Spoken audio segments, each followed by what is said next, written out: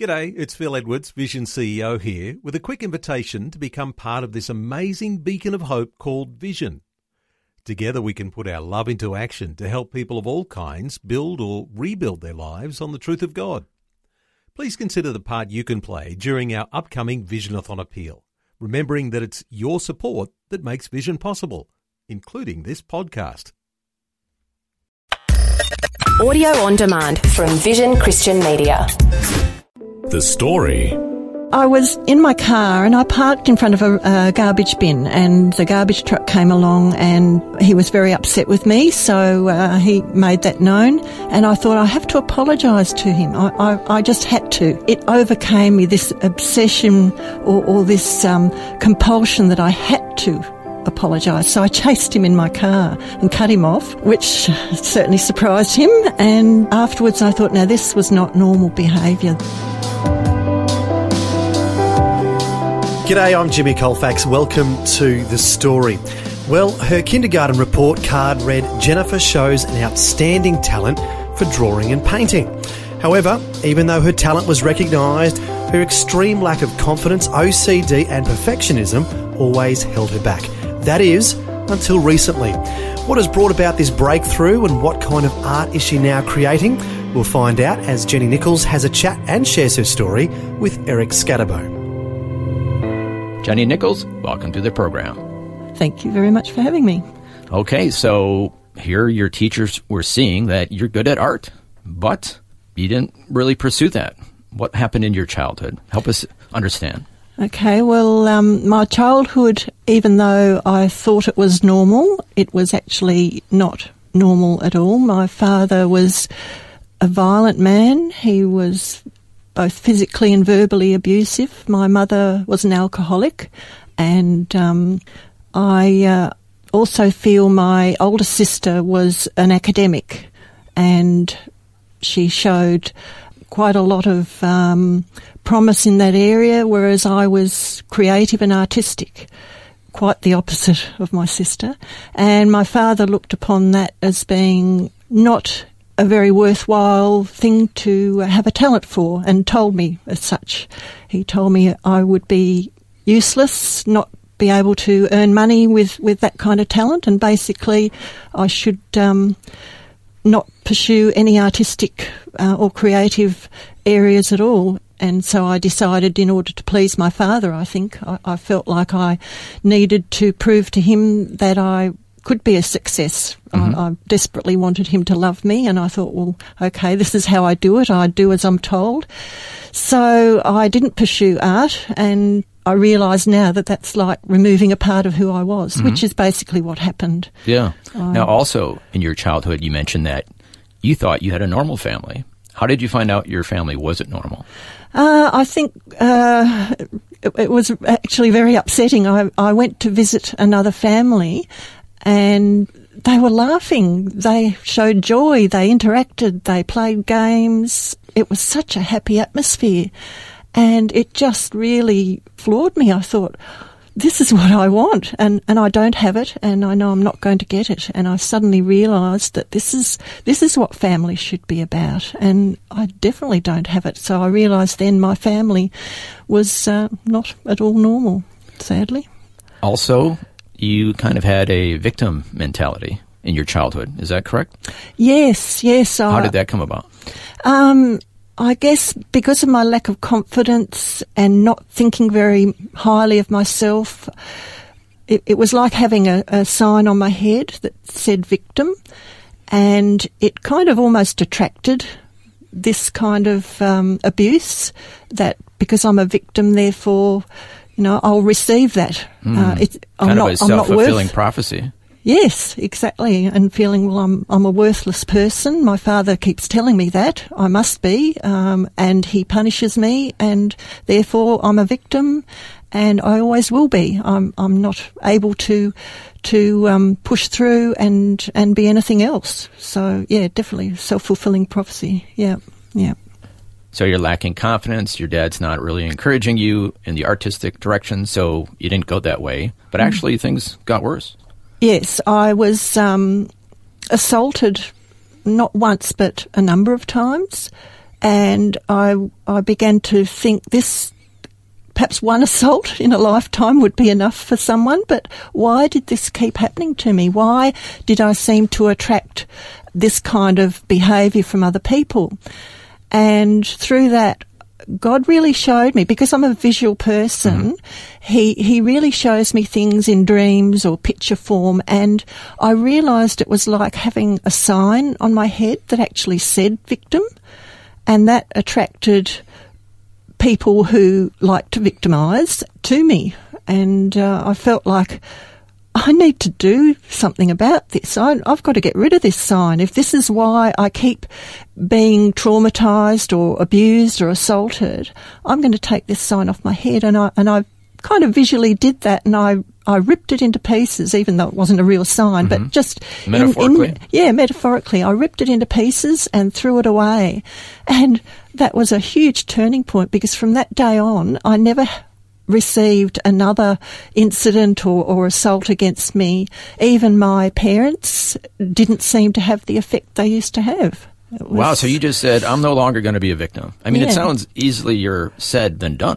Oh, yes. I felt like I had to make a stand, though, and make a real decision not to be a victim. And I guess I didn't think it through all that well. It was definitely God that did the doing of it, not me. But I had to make that decision and say, I am not going to be a victim. And then I guess it was up to God to fill in the rest, which he definitely did. Now, you mentioned God. What was your relationship with him at this point in your life? As a child, I didn't have a relationship with God. I became a Christian when I was 34.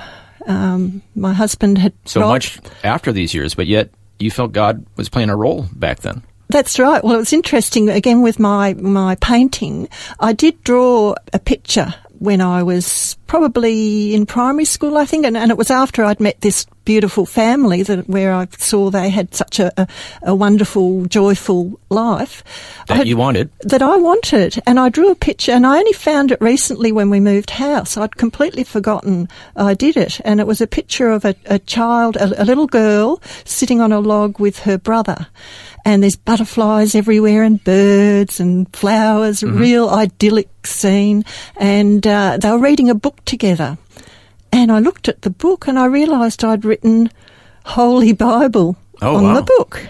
And I had no kind of upbringing in that area at all. I never went to Sunday school. And I looked at this just a few years ago, and I thought, how did I know that this book they were reading had a part to play in it? I don't know where I got that idea from, but somehow I felt God must have been really watching over me back all those years ago. His eye was on me, definitely, yeah. But unfortunately, mental illness was also a part of your story. Yes, I certainly feel that I had a predisposition to mental illness. My mother was very unwell mentally, and I was diagnosed with cancer. And it was a big shock. And I think the shock is what really took hold and threw me into real depression, deep depression. It often takes a trauma or a shock when you have a predisposition to push you into that area, and it did with me. So, yes, I had severe depression. Again, seeing things in pictures, I had a dream that I was caught in a cobweb, and that was the cancer, and in the corner was a black spider, and that was death, and I would die. So very visual. Yeah. So you're caught in this web. Yes, and if that spider gets closer to you, it's all over. Yes, that's right. Because I was by then a Christian, I really reached out to God for help and just to get through this in whatever way I could. And shortly after that, I had another dream, or vision, call it what you like. And this time I was still caught in the web. I still had the cancer, but the spider was no longer there. So God had removed death from the equation. And I often feel that God doesn't always remove the situation, but he sustains us through it. And I felt very much that he was sustaining me, and I've had cancer for many years now, and much to the doctor's surprise, I'm still here. And I think that is God's provision and grace that, yes, I'm still caught in the web. I still have the cancer, but I no longer fear death. Yes, the spider is no longer in the room. The spider's not there, no, completely gone. Okay, and we also heard in the introduction that you had obsessive-compulsive disorder, or OCD, and perfectionism. Yes, all kind of under the umbrella of anxiety disorder, which I guess, again, is no surprise considering I was always considering your childhood, anxious. It would make sense that anxiousness would be there. Yeah. And then it manifests itself in different ways. Yeah, well, it wasn't just simply being anxious about things. Everybody gets anxious from time to time, but this was really destroying my life, and tell us about the worst scenario where you say, oh, boy, I think I got a problem here. Yeah, well, I was in my car and I parked in front of a garbage bin, and the garbage truck came along, and he was very upset with me, so he made that known, and I thought I have to apologise to him. I just had to. Which is natural. I mean, you did something, you were in the way, and you kind of felt bad. Yeah, I thought, no, I've got to say sorry, but it overcame me, this obsession or this compulsion that I had to apologise. So I chased him in my car and cut him off. Oh, wow. Which certainly surprised him. And I got out and I said, I'm so sorry, I didn't mean to do that. And I started to have a panic attack. A lady came out from a house to see what the commotion was. He tried to take my keys off me. Now, why was that? Well, I was just having this panic attack. I was shaking. I was. Well, he could see that. He could see this that was not a mentally stable person in front of him. That's right. And he didn't. He was worried that I was not a safe person to drive in that state. So he was quite over being upset with you. At this point, yes. He was like, he was you very need help, concerned. lady. Yeah, he was extremely concerned, as was the lady that had come running out. Wow, what do you do in that situation? Yeah, well, I just calm myself down as best I could, but afterwards I thought, now this was not normal behaviour. This was beyond being sorry for parking in front of a bin. That I had to apologise. It was just overwhelming through any reality like this. I shouldn't be doing this. Something's wrong here. I had to do it. So it was that. So that is what a compulsion is. It's like, it wasn't like, oh, it would be nice to apologize. You had to, in your mind. I had to, regardless of if whether... you had to cut him off, whatever it took, you were going to even if I apologize. damaged my car doing it. Wow. I had to do it. I had to apologise. Just to ease that feeling of anxiety that was just so overwhelming. It was almost painful. It was just nothing I could do to control it except to apologise, I felt. Yeah.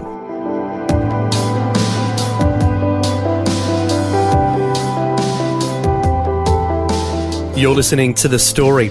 Today, artist Jenny Nicholls is sharing about her battle with mental illness and how other issues in her life have kept her from expressing herself and her creativity. Next, we'll find out how she's gained victory in this area and how she's now using her art to help others. That and more when we return. If this program has highlighted something you'd like prayer for, we'd love to pray for you. Call 1-800-PRAY-FOR-ME. That's 1-800-772-936. It's a free call. Or text 0401 132 888.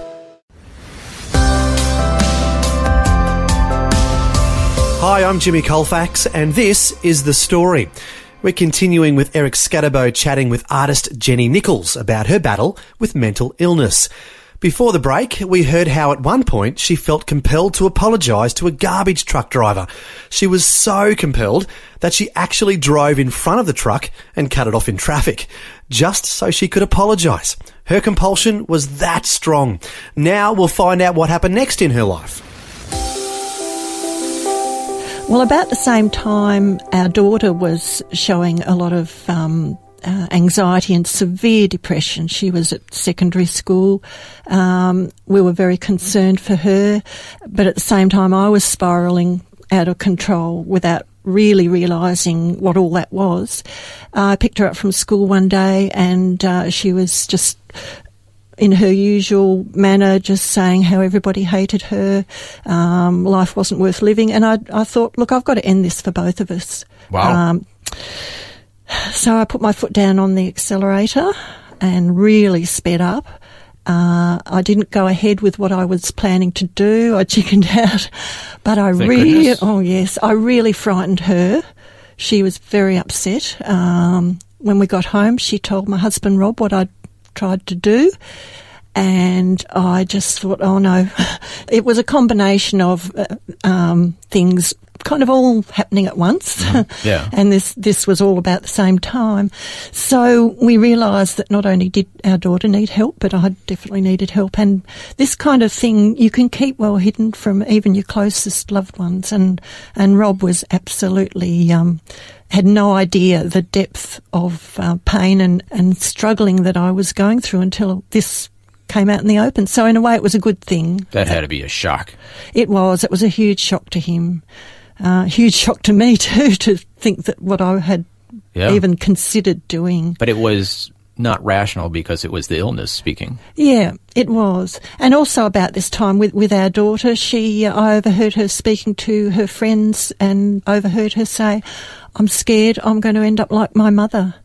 And that was just like a knife to my heart. And I thought, I've got to do something about this, if not for my sake, for hers. I don't want her growing up thinking there is no hope for her. I want to overcome this thing to show to her that she can also overcome it. Yeah. So what did you do? Well, she was at that stage going to a counsellor. She was a bit reluctant, and we thought, well, if we can go with her as her parents and support her, then that might be helpful. As soon as the counsellor started hearing my story, and maybe you need to sit down here. Yeah, I thought, okay, can we make an appointment for you two? Move over on the couch. We need to have somebody else in. So, and I had never really thought about counselling or anything like that. Even after these incidents? Yeah. I guess I thought I could work it through somehow. So I thought, well, yeah, we'll work it out. But it was soon evident that things were not going to work out that easily. In fact, I went on medication, so did our daughter, which I was very reluctant to do at first because I was attending church and people were talking about having enough faith, not needing that kind of help. You just need to be praying more, reading your Bible more. But with something like depression, you actually can't think clearly, you can't focus. It's almost impossible at times. So to be told to do that, I again felt like a failure because I couldn't do those things. So reluctantly, I went on medication, and so did our daughter, and we were then able to receive counselling effectively because we could think. Our mind was clearer, and I wished I'd done it earlier. And then what role did art play in all this? Well, during this time I thought it's a difficult thing to explain to people, mental illness, and because I looked okay on the outside, it's not something you see readily, like a broken arm or something like that. How do I explain this? And I thought, well, I'm an artist. I can paint a picture of these things that I feel God's showing me. The one I painted of a mask in particular has been very helpful for people. Yeah, let's talk about that. Well, in any situation, regardless of whether you have a mental illness or not, we tend to put up a mask because we're worried if people really knew what we were like, they wouldn't like us. And in church in particular, I found you would walk in and people would say, well, how are you today? And people would respond, oh, I'm fine, thank you. And underneath there is a lot more going on. If we could just all give ourselves permission to remove these masks and be real, I think we'd be a lot better off. Exactly. Well, so, I have that painting right in front of me on my laptop here. I'm seeing on the left side a rubbish bin. Yes. With stuff spilling out of it, and then a human head, and then a mask in front of it. The mask has a smiling face. Yes. But the actual person's face is sad. And then, interestingly, there's a door on the top of the head and a hand reaching down and taking something out. of that door, out of the head and out of the mind, I suppose. Yes. Well, What am I seeing here? Yeah, well, the mask is just as I've explained. That's what we present to people. Behind that is the actual reality. And for mental illness, it's just torment going on in the head. And I've got all these wiry figures playing havoc with the mind. And I've got... there's little people inside the mind. Yeah. And then a little person is being pulled out by this big hand. Yeah. Well, the people represent the thoughts that I have no control over. So it is almost tormenting thoughts. Yeah, tormenting thoughts, rewinding history, like you're stupid, you amount to nothing, hearing things in a negative light all the time. So all the things that are rummaging around, just all these of... things going round and round and round, not helpful at all. And I've got the heads opened up, and the hand of God reaching in and plucking them out. The tormenting thoughts are being plucked out. By God's hand. How beautiful is that? Yeah. So in a way, I just need to give permission. It's not up to me to remove these thoughts because, again, with mental illness, it can be next to impossible to do that. People can say, well, just stop doing what you're doing. Just stop being nuts. Get on with life. And you simply can't. So God's reaching in and he's putting those interfering things and the thoughts into the rubbish bin where they belong. Beautiful. So that is my art, kind of helping to explain it. Most importantly, has that happened for you? Has God taken away some of the tormenting thoughts? I still have bad days, but now I have more good days than I have bad days, definitely. Things have improved vastly. I'm no longer afraid to be who I am and to openly tell people if I struggle with something. You've taken off the mask. Oh, yes. And I found that people now feel they have permission to do the same with me.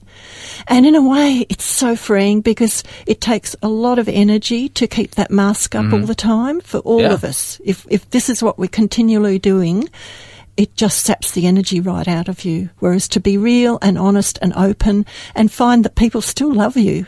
Well, God loves you. It's just wonderful. Yes. Yeah. Yes. He doesn't want you to be having these tormenting thoughts. Yep.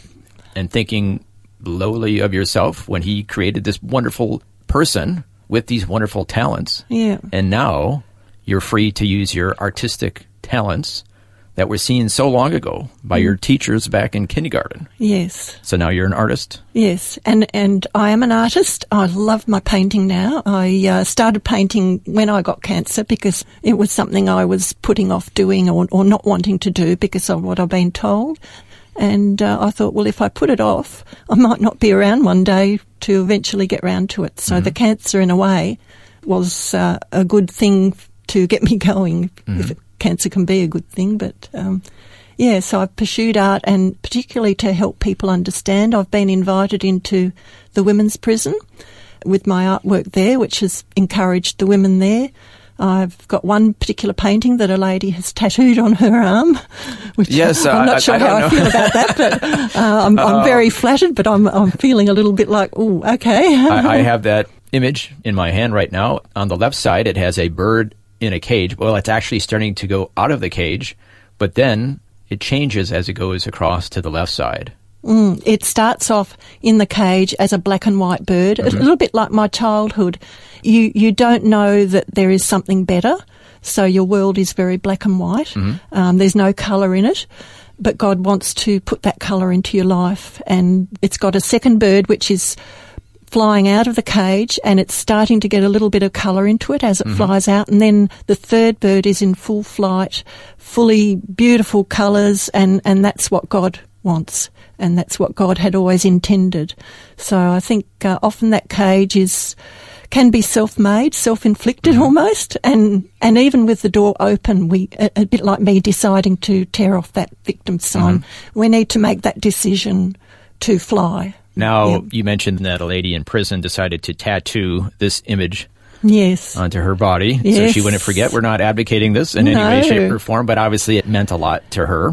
You do not do tattoos yourself, No. but you said if you did, there are a few words that you would tattoo. Yes. In your mind, metaphorically, I guess we could say. Definitely. This is already tattooed on my mind, I believe, because it's something I really try and live by. They're words that I feel if I can live this, the devil really sought to destroy me many times. To keep you in that cage, in black and white. Yeah.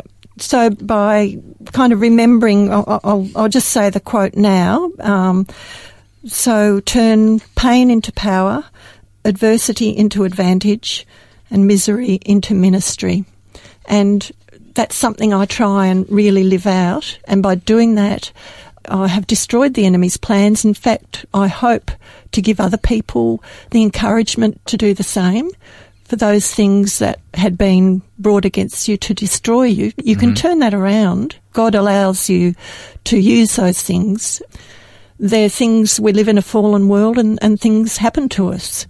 But we can either choose to let them keep us down or use them... Keep the victim card on your forehead. Keep that victim sign there and take what comes with that, or make a stand against this. And I think I hope that's what I can keep doing. And I've certainly seen the fruit of it.